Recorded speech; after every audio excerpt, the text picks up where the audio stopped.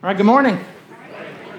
So this morning we are continuing our series, Wayward. This is Wayward Part 2, and it's a series through the book of Hosea in the Bible. So if this is Part 2, that means we began this series with Part 1 last week. And before we move into what Part 2 is about, we really probably should review some of what we covered last week, because some of what we covered last week really is foundational to understanding this week's passage. If you weren't here last week, some of this is going to sound crazy to you, although, honestly, last week sort of seemed crazy anyway. It's a very unusual Bible passage. But helpful to know last week's passage going into this one, and so I will give you just some of the basics in case you weren't here. In chapter 1 of the book of Hosea, which is what we learned last week, we see that the prophet of God in Israel's name is Hosea, and he is preaching to the people of Israel. And one of the things that God says to him in the very first beginning of the chapter, in fact, it's verse 2 of the chapter, it says, "Go and marry a promiscuous wife and have children of promiscuity, for the land is committing blatant acts of promiscuity by abandoning the Lord." Hosea marries a woman. Her name is Gomer. We find that out in the next verse. And Gomer is unfaithful to Hosea. Okay? And this was all part of God's plan. She is unfaithful to Hosea, and she cheats on him, and we're going to see that she cheats on him multiple times. She is very unfaithful to him. And God says this is so that the land, I think he's saying, so that the land will see that they are committing blatant acts of promiscuity by abandoning the Lord. That he's saying they should be able to look at Hosea and Gomer and go, wow, look at how Hosea is being faithful and look at how Gomer's being unfaithful. And then they were supposed to look at that and go, well, that's us. Like if we look at that and go, wow, that's awful, we should also look at ourselves and go, wow, we are awful because we've been cheating on God. We've been unfaithful to God spiritually, just like Gomer is physically to her husband. And so we see that God and Israel are analogous of Hosea and Gomer. And then there's 3 children that are mentioned in chapter 1. And the 3 children's names are prophecies of judgment that's coming on Israel. And then at the end of the chapter, we see that there's restoration. So that was Hosea chapter 1. And so today we now move on to Hosea chapter 2. I'm going to start reading in Hosea 2:2. I'm going to read all the way to the end of the chapter, and then we'll go from there. So here's our text for this morning. Hosea 2, starting in verse 2. "Rebuke your mother. Rebuke her, for she is not my wife, and I am not her husband. Let her remove the promiscuous look from her face and her adultery from between her breasts.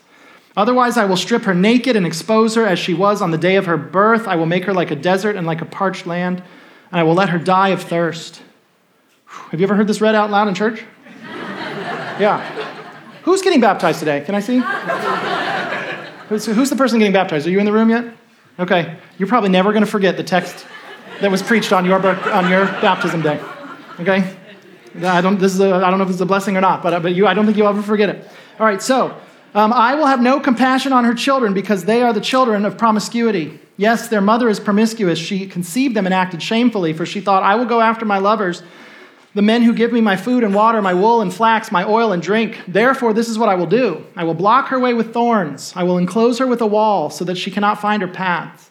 She will pursue her lovers but not catch them. She will seek them but not find them. And then she will think, I will go back to my former husband, for then it was better for me than now. She does not recognize that it is I who gave her the grain, the new wine and the oil. I lavished silver and gold on her, which they used for Baal. Therefore I will take back my grain in its time and my new wine in its season, and I will take away my wool and linen, which were to cover her nakedness. Now I will expose her shame in the sight of her lovers, and no one will rescue her from my hands. I will put an end to all her celebrations, her feasts, new moons, and Sabbaths, all her festivals. I will devastate her vines and fig trees. She thinks that these are her wages that her lovers have given her. I will turn them into a thicket, and the wild animals will eat them. I will punish her for the days of the Baals, when she burned incense to them, and put on her rings and jewelry, and went after her lovers, but forgot me. This is the Lord's declaration. Therefore, I'm going to persuade her, lead her to the wilderness, and speak tenderly to her. There I will give her vineyards back to her, and make the valley of Achor into a gateway of hope. There she will respond as she did in the days of her youth, as in the days she came out of the land of Egypt. In that day, this is the Lord's declaration, you will call me my husband, and no longer call me my Baal. For I will remove the names of the Baals from her mouth, and they will no longer be remembered by their names. On that day I will make a covenant for them with the wild animals and the birds of the sky and the creatures that crawl on the ground. I will shatter bow, sword, and weapons of war in the land, and I will enable the people to rest securely. I will take you to be my wife forever. I will take you to be my wife in righteousness, justice, love, and compassion. I will take you to be my wife in faithfulness, and you will know Yahweh. On that day I will respond. This is the Lord's declaration. I will respond to the sky, and it will respond to the earth, and the earth will respond to the grain, and the new wine, and the oil, and they will respond to Jezreel. I will sow her in the land for myself, and I will have compassion on no compassion. And I will say to not my people, you are my people. And he will say, you are my God. So there's a lot in there. There's a lot of ancient imagery. There's a lot of stuff that's foreign to us, right? There's a lot of stuff in there. And I'm not going to try to answer every possible question that someone could ask about this text. Rather, to keep this sermon easier to follow, I'm going to try to organize it around 4 questions. Okay? Instead of answering every question, I'm going to try to answer 4 big questions, and I think these questions will help us to get to the root, to the most important thing that's being said in this chapter. So here are the 4 questions I want to answer. Question number 1, who is this about? We just read a whole chapter about someone, and we've got breasts and lovers and wages and all this stuff in here. Who is this about? Question number 2, what was the problem? Question number 3, what was God's response? And then question number 4, what does this have to do with us? So those are the 4 questions. Who is this about? What was the problem? What was God's response to the problem? And then what does this have to do with us in this room in the year 2024? So let's start with the first question. Who is this about? Okay, so as we're going through, the whole sermon's going to we're going to hang everything on these 4 questions. So here's the first question. Who is this about? And we just read all these verses. Who's being spoken to in this passage? And for those of you who were here last week, you probably will be able to figure this out. There's kind of only 2 options. So another way of saying this, another way of asking who is this about, is to ask the question, is this chapter about Gomer or is it about Israel? Okay, Gomer's the name of the promiscuous woman from chapter 1 that was cheating on Hosea. But she's compared to Israel, who has abandoned the Lord. So this chapter, is it being addressed to, is this Hosea speaking to Gomer, or is this God speaking to Israel? I think the answer is fairly obvious, but I guess it's a little complex in this. Israel is being compared to Gomer and her behavior, what she is doing physically to Hosea by cheating on him over and over and over again. That's the analogy that's being made as far as Israel's unfaithfulness and cheating on God over and over and again. So for Gomer to be the illustration, it seems to me the gist of this chapter has to mostly apply to her. It would have to be true about her for the analogy to work. So, for instance, in verse 5, when it says, yes, their mother is promiscuous, she conceived them and acted shamefully, she thought, I will go after my lovers, the men who give me my food and water, my wool and flax, my oil and drink. I would imagine Gomer must have been doing something like this for Israel to be compared to her, right? So we see that Gomer is unfaithful. She is cheating on her husband. She's committing adultery, but she is doing this with multiple people, right? Lovers. So she's cheating on him over and over and over again. And it looks like something sort of like prostitution is what's happening, right? She's not just finding other lovers, but rather it's men who give her food and water, wool and flax, oil and drink. In verse 12 of the same chapter, you see another reference to this kind of prostitution imagery. Here, can you give me verse 12? I will devastate her vines and fig trees. She thinks that these are her wages that her lovers have given her, right? So it seems to me if Israel's being compared to Gomer, then what was Gomer doing? I would think something similar to, if not exactly the same as prostitution, must have been happening with Gomer's unfaithfulness for Israel to be compared to her. Having said that, the chapter's mostly about Israel. And it's really obvious it's mostly about Israel because even though there are a few places that are not about a nation, because you can tell it's about lovers and breasts and stuff, but most of it actually is something that could not be about a woman. It would have to be something that's about a whole nation. Okay, at least it seems to me. Let me point out to you why I think this chapter is primarily about Israel, and it's God speaking to Israel. Look at verse 8. Verse 8 says, she does not recognize it is I who gave her the grain. Okay? So who's the she and who's the I? Is it Gomer doesn't recognize that Hosea gave her grain? Is that what's being said here? Is that what Hosea is saying? Well, let's keep reading. She does not recognize that it is I who gave her the grain, the new wine, and the oil. I lavished silver and gold on her, and then what? Which they used for Baal. So it's not that she went and cheated on him, right? The she there worships other deities. In this case, it says Baal, but if you notice in one of the other verses, I think it's verse 13, it says Baal's plural. You can tell there was multiple deities involved. So Israel's cheating on God with multiple deities. You look at this and you realize, no, the she there is Israel, right? She does not recognize that God is the one that gave her grain. God is the one who caused the harvests to be good. The reason the economy was going well is because God was blessing them and their vineyards and their olive trees. And he lavished all this stuff on them, and then they worshipped other gods instead. If you look at verse 12, you'll see it's there too. Verse 12 says, I will devastate her vines and fig trees. She thinks that these are wages that her lover have given her. I will turn them into a thicket, and the wild animals will eat them. Well, I realize the middle sentence does sound like a woman. She thinks that these are her wages that her lovers have given her, right? Because that's the comparison with Gomer, the prostitution metaphor being used here. But the other passages don't really fit. This is not Hosea talking to Gomer. Hosea saying, all right, Gomer, you've been cheating on me, so I'm going to go out there and I'm going to ruin your garden. Okay, I'm going to mess up with the fig trees and I'm going to uproot the vines. No, that's not what it is, right? And then he says after this, I will turn them into a thicket and the wild animals will eat them. Goodness, who controls wild animals, right? He said, obviously whoever's speaking in this verse is saying, because of your unfaithfulness, I'm going to destroy your crops. I'm going to turn the agricultural land into a thicket. It's going to be like woods with animals roaming around. It's not going to be farms anymore. I'm getting rid of all the farms. I'm going to destroy the agriculture. This is God speaking to Israel, saying, I've blessed you, and you've been unfaithful to me, so I'm going to destroy all this stuff that you take for granted. Verse 13 is similar. I will punish her for the days of the Baals, when she burned incense to them, right? This is Israel cheating on God with other deities. Put on her rings and jewelry and went after her lovers, but forgot me. Who's the me there? Is it Hosea? No, look, this is the Lord's declaration.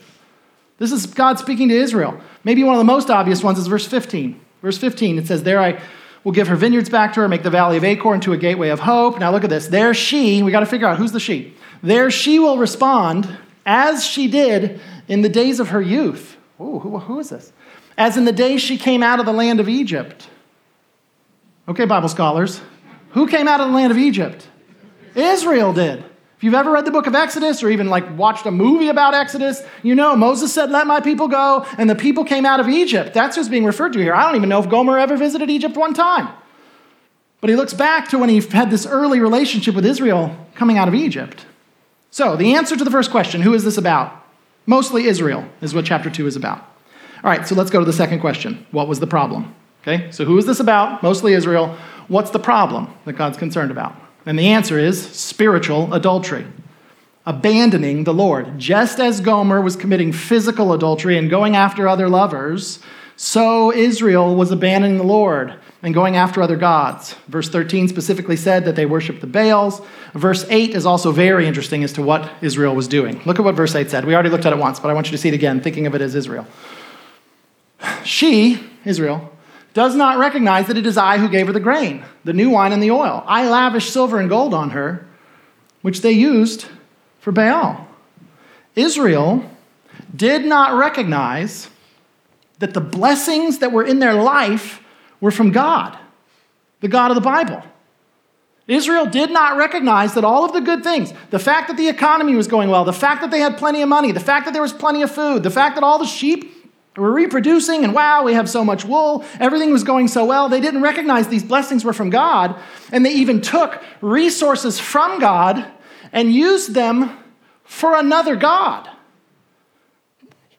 I want you to think about this.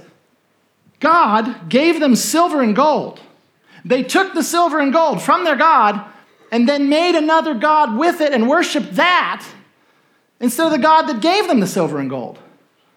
Whew! It is a good thing that we don't do anything like this in the year 2024. Oh, I'm so thankful that this is some sort of weird kind of evil that happened a long time ago and nobody would ever consider doing anything like this. Whew, that was close.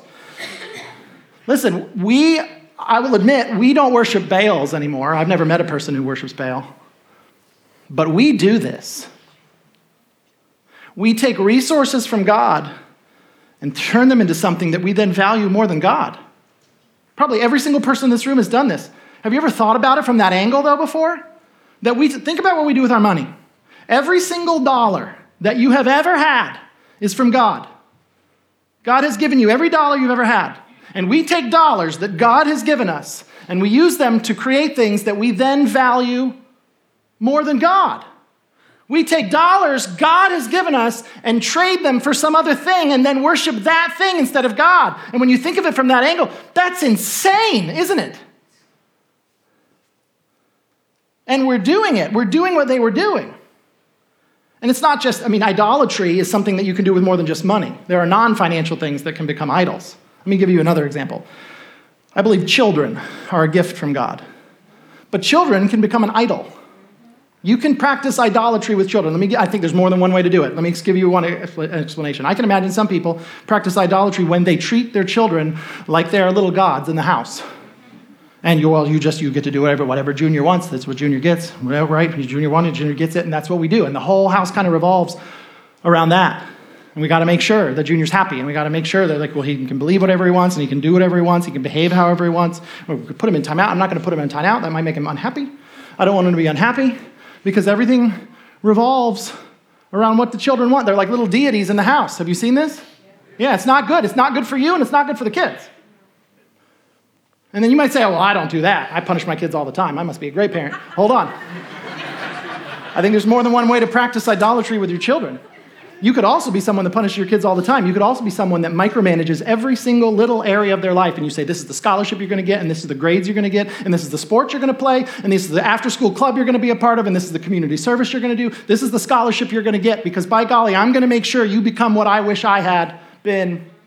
I'm going to value my will for my life, like what I want, and my will for your life more than even what God's will is for your life. I don't know what God's will is for your life. All I know is I should have been an accountant. I should have been a Major League Baseball player, and it didn't work out for me, but I can live a second life through you.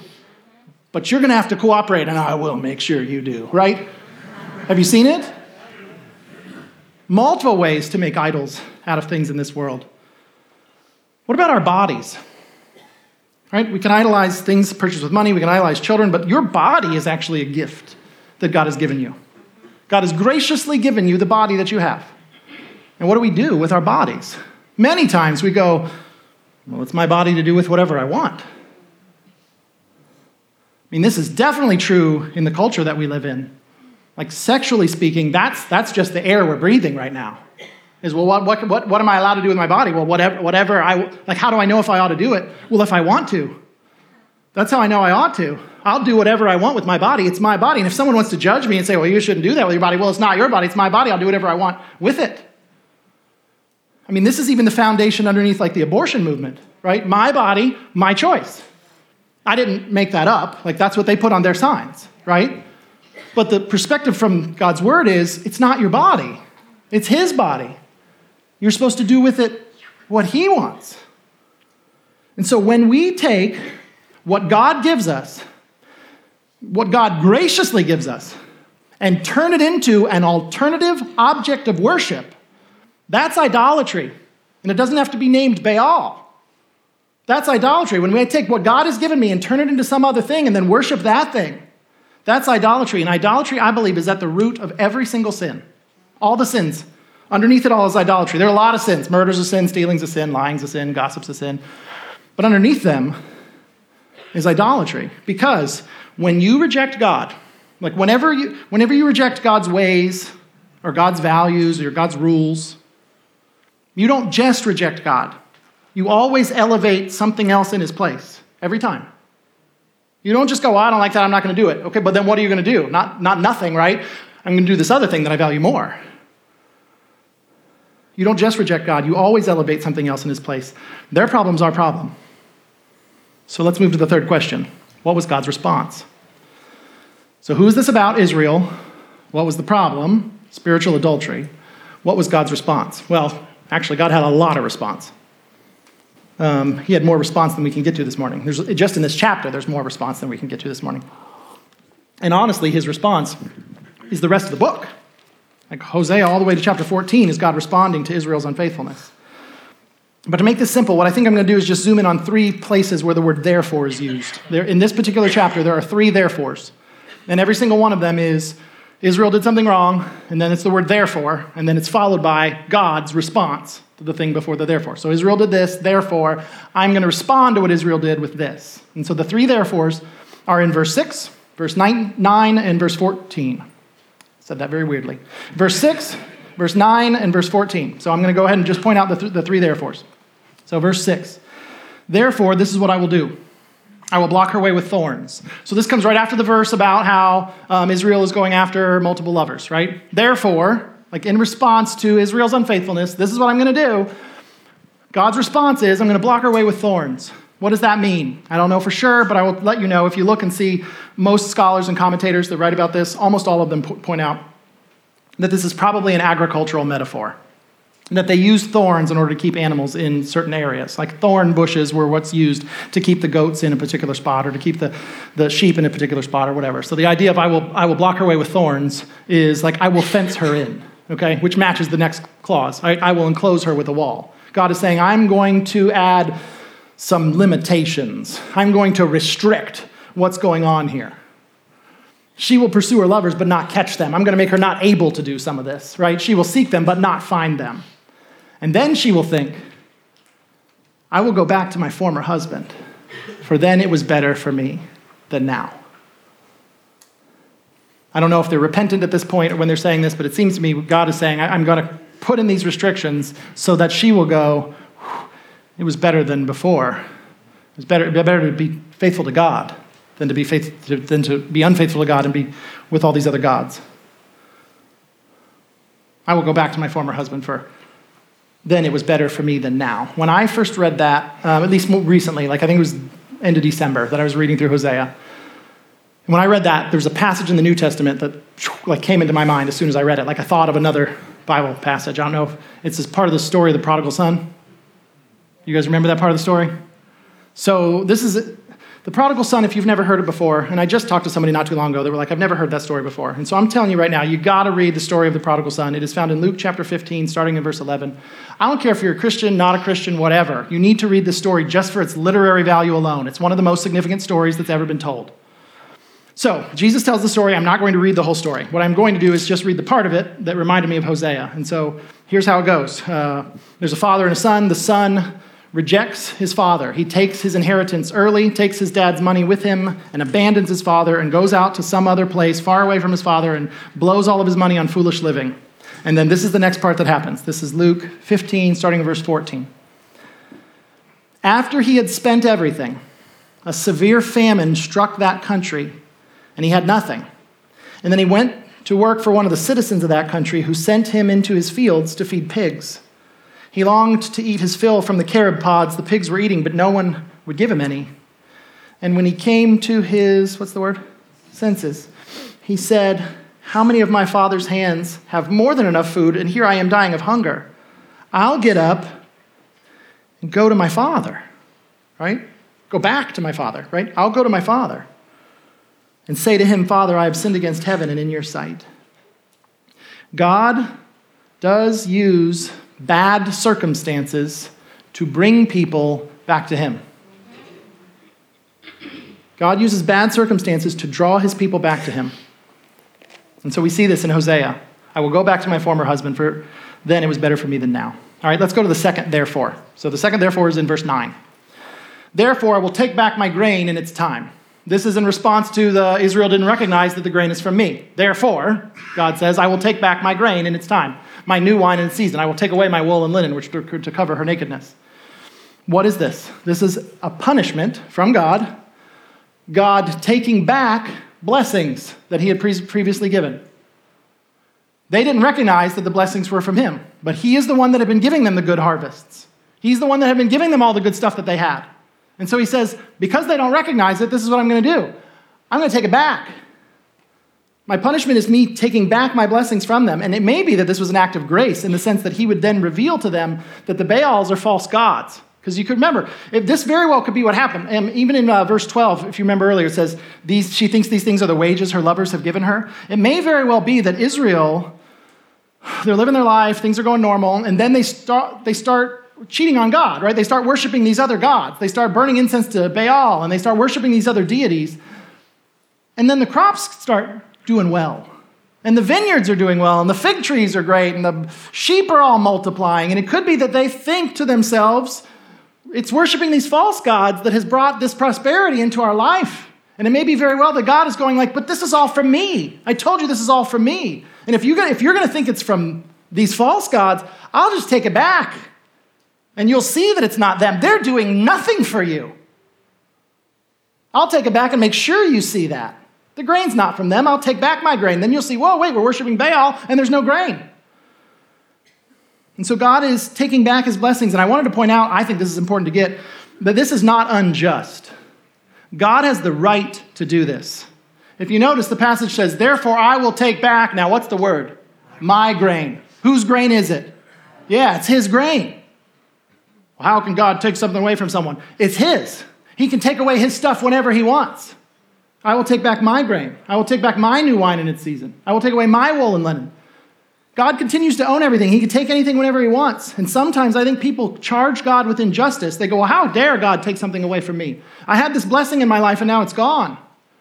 Things were going well and then it wasn't going good. And I think I've heard plenty of people, Christians do this and non-Christians do this, that they blame God and go, well, how could you must be cruel for allowing this and things were going so well and now they're not going well. How dare you take something from me? God has the right to do whatever he wants with his stuff whenever he wants. It's crazy to me that we even think it's unjust. Like people sometimes will, some bad will happen and go, well, I don't like this. Well, why would God permit such a thing? Well, he can do whatever he wants. Well, I don't think he should. How dare God? I think some people would even say that God's sort of like a hypocrite. How could he? God tells us we're not supposed to take things from people, but then he takes things from people.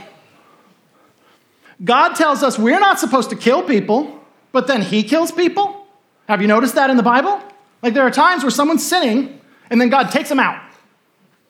Right? And so we go, well, God, this isn't right because if I'm angry at someone, I don't just get to kill them. Why do you get to be angry at someone and get to kill them? All right? I don't think you ought to do that. And this is important for you to get. That's not your call. Like, we aren't like God. We're on a whole different level than God. Do you realize that? Like, previous generations didn't even need to be told this. They just assumed they were not equal to God. They didn't go, well, I should be able to do and he should have by the state. What? No. You don't get to take things from people because their stuff's not your stuff. God can rearrange his stuff on this earth whenever he wants. You don't get to take someone's life because it's not your life to take. You didn't create them. You're not the one sustaining them. You're not the one giving them every single breath in their lung every single day. Well, hopefully they have more than one lungs. God is the one who gives life and sustains people, and he can end it whenever he wants. He can take back life whenever he wants. In fact, he will eventually to all of us. And so this idea, well, I'm not allowed to do it. How could God be allowed to do it? Like, God is on a whole different level than us. He retains ownership of everything in the world. He can do whatever he wants. He can move stuff around whenever he wants. He can end your life whenever he wants. None of that is unjust. And in this particular passage, as Israel is cheating on him over and over and over again, and they are constantly unfaithful, it is not unjust for him to say, I'm removing the blessings so that you can see what I was doing and what the Baals were not doing. And then verse 14 is the third therefore. So we got a therefore in 6, we got a therefore in 9, and then verse 14. But 14 is the shocking one. This was pointed out to me. It doesn't fit the pattern, right? As you're reading the passage, you'll notice, like the first therefore, the second therefore, and then you get to the third one, you go, the third one doesn't match 1 and 2. Okay? Look at the third one. This is verse 14. Therefore, I am going to, what's the word? Persuade her. You'd think it'd be like crush her at this point. Therefore, I am going to persuade her, lead her to the wilderness, and speak tenderly to her. Do you see how that does not match? There's something interesting going on here. In the first therefore in verse 6 was, hey, Israel's bad, therefore I will block her way with thorns. In verse 9, Israel is bad, therefore I will take my grain back. In verse 14, Israel is bad, therefore I'm going to win her back. That's a surprising turn. Therefore, I'm going to persuade her and lead her to the wilderness and speak tenderly to her. There, I will give her vineyards back to her. What vineyards? The ones you took? The ones you destroyed back in verse 12? Yep. Yeah, those vineyards. The ones I destroyed. I will give her vineyards back to her. I will restore what was broken. And I will make the valley of Achor into a gateway of hope. Valley of Achor means valley of trouble. So this is like, I will turn Trouble Valley into a gateway of hope. I'm going to make things better. I'm going to restore things. And then look at this. There she will respond, right? I'm going to have a relationship with her, and she's going to respond. Look, she's going to respond as she did in the days of her youth, as in the day she came out of the land of Egypt. You can see he's talking relationally here. Way back when I first rescued her from Egypt, when we were first married, things were going well, and then it didn't take very long before she started to be unfaithful and cheating on me over And over again, she's abandoned me, she's rejected me, she's betrayed me. But what I'm going to do is I'm going to take her back to the very same wilderness that I met her in. And I'm going to woo her. I'm going to go all the way back to the beginning, and I'm going to reset the relationship like it was when I first married her. That's incredible. He's resetting and restoring. That's the surprising part of the chapter. All right, final question. What does this have to do with us? So, can I have my questions back up here? Who is this about? Israel. What was the problem? Spiritual adultery. What was God's response? Well, there's a punishment. There is a God taking difficult circumstances and using them to draw his people back to himself. And then when he draws them back to himself, he resets things to the way they were and restores. And then, what does this have to do with us? Okay, so this is cool, Mario. I literally did not know any of that was in the Bible. That's neat. But it's a bunch of people a long time ago. What does that have to do with any of us in this room in the year 2024? I mean, does this really have anything to do with us? And I think the answer is yes. Look at verse 23. This is the way the chapter ends. Hosea 2:23. It says, I will sow her in the land for myself, and I will have compassion on no compassion. And I will say to not my people, you are my people. And he will say, you are my God. At first glance, you might say, this doesn't have anything to do with us. This is about Israel. And specifically that period of time. I will sow her in the land, like I will plant Israel back in the land. In other words, when Israel is one time at some point destroyed by Assyria and they're taken away, I'm going to let them go back to their land and rebuild, which did happen. Okay, I'm going to sow her in the land for myself, right? So that is not talking about us. That's not our land. That's land way far away from here, right? I will sow her in the land. He's talking about the land that Israel, the promised land. So that's not us. And I will have compassion on no compassion. And I will say to not my people, you are my people. And if you remember, no compassion is the name of the girl from the last chapter, the daughter. And not my people was the name of the son, right? That's what he was named. And he will say, you are my God. At first glance, we go, yeah, this is just about these two particular people and these people that live in this particular land.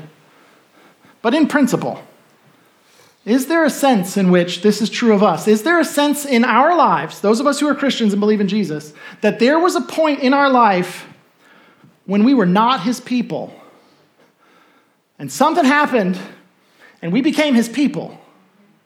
Does that apply to us? Because I think it does. In fact, the Apostle Peter thought it did. I want you to show you what he says in 1 Peter chapter 2. So this is hundreds of years later. He's not talking about Israel.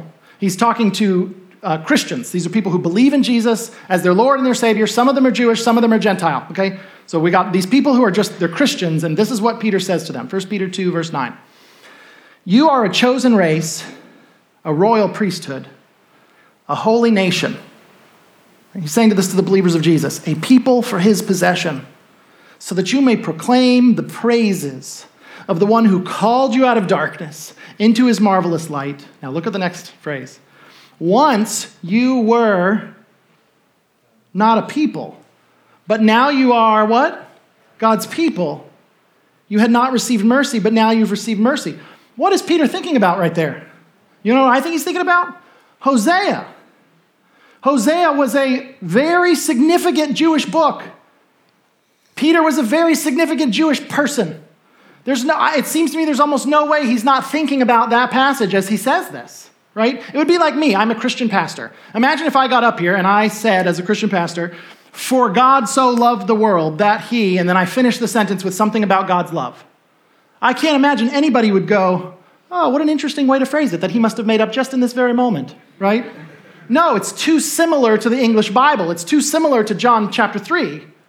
I'm obviously taking a section of Scripture and applying it to whatever I'm talking about. That's got to be what he's doing here. It seems to me, you once were not a people, but now you're God's people. What applied to those people in Hosea, it applies to Christians. It applies to people who believe in Jesus. You had not received mercy, but now you've received mercy. This becomes true in our lives through the gospel. Jesus died on the cross for our sins so that we would be his people. Well, what about all the marriage imagery that was in Hosea chapter 2? Is that like for Israel alone? Like you see God talking to Israel as if Israel is his estranged wife that he's going to win back. Is that just for Israel or is that about us? I mean, I'll just read one of the verses. It's in there a lot, but look at verse 20 of Hosea 2. I will take you to be my wife in faithfulness and you will know Yahweh. Is that just something for Israel being his wife or is that something that could apply to us? That applies to us too. Look at 2 Corinthians chapter 11.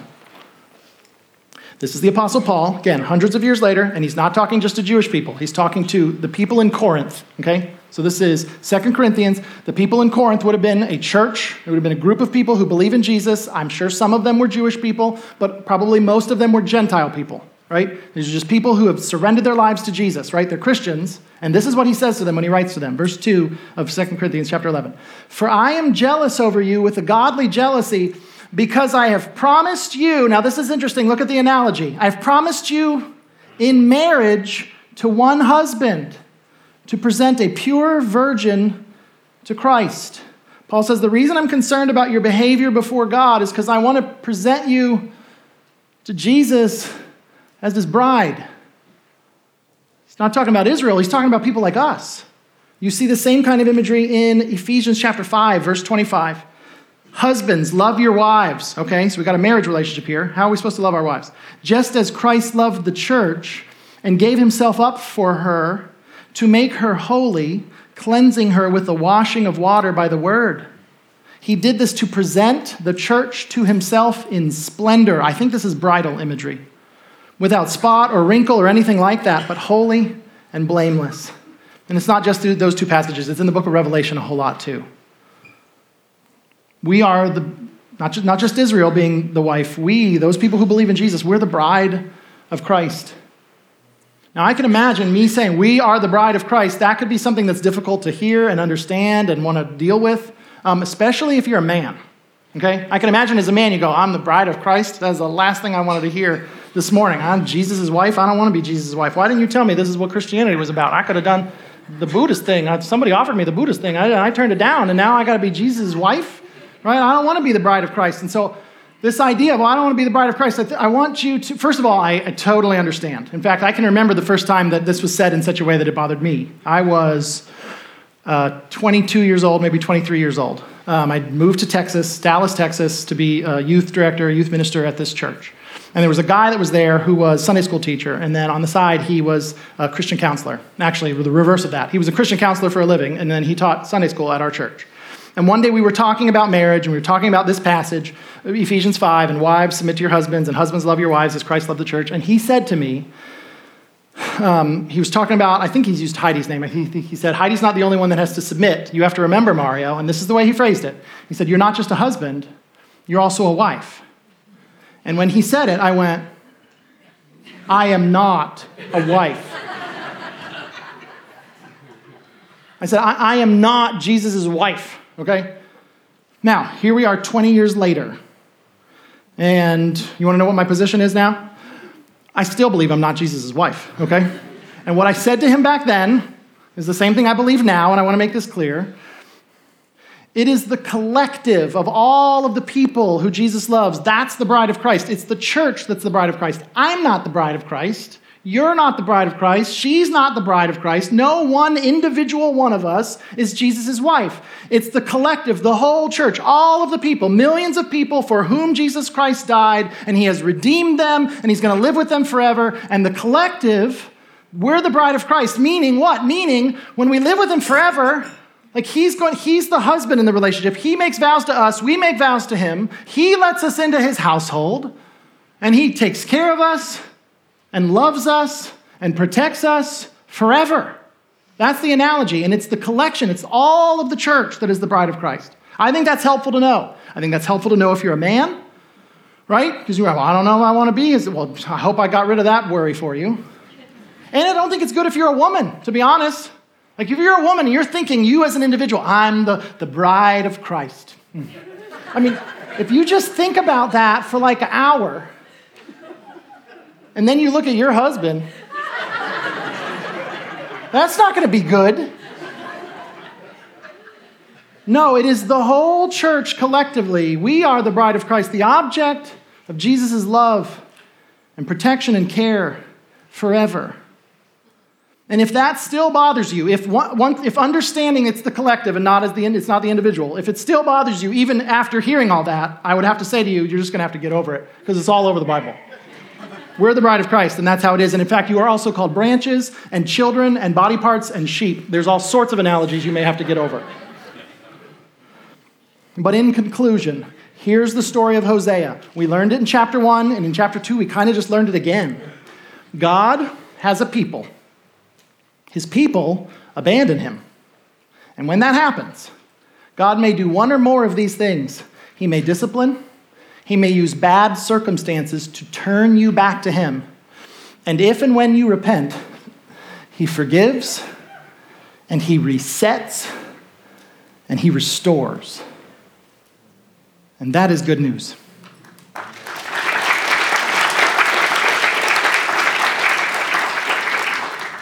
Let's pray. God, I thank you so much. I was thinking about this earlier today. I can't imagine. I bet you there might not even be a person in the room who didn't walk in having at some point in their life before today heard something like, "You've sinned and God doesn't like it." But seeing it the way that you inspired Hosea to say it, I think makes us see something that maybe we didn't see before. The fact that we would abandon you and give credit for your goodness to other things and worship things that you've given to us rather than you, and to do it over and over and over again, like personally rejecting you in the way that we live our lives. And the fact that you would then persuade us and speak tenderly to us and say, why don't we go back to the way it was when we first got together? That's incredible mercy. So I pray you would help us to be people who are repentant and people who are restored. And I thank you for resetting the relationship that we screwed up. I thank you for that. I thank you for the gospel. I pray we'd never take it for granted. In Jesus' name I pray. Amen.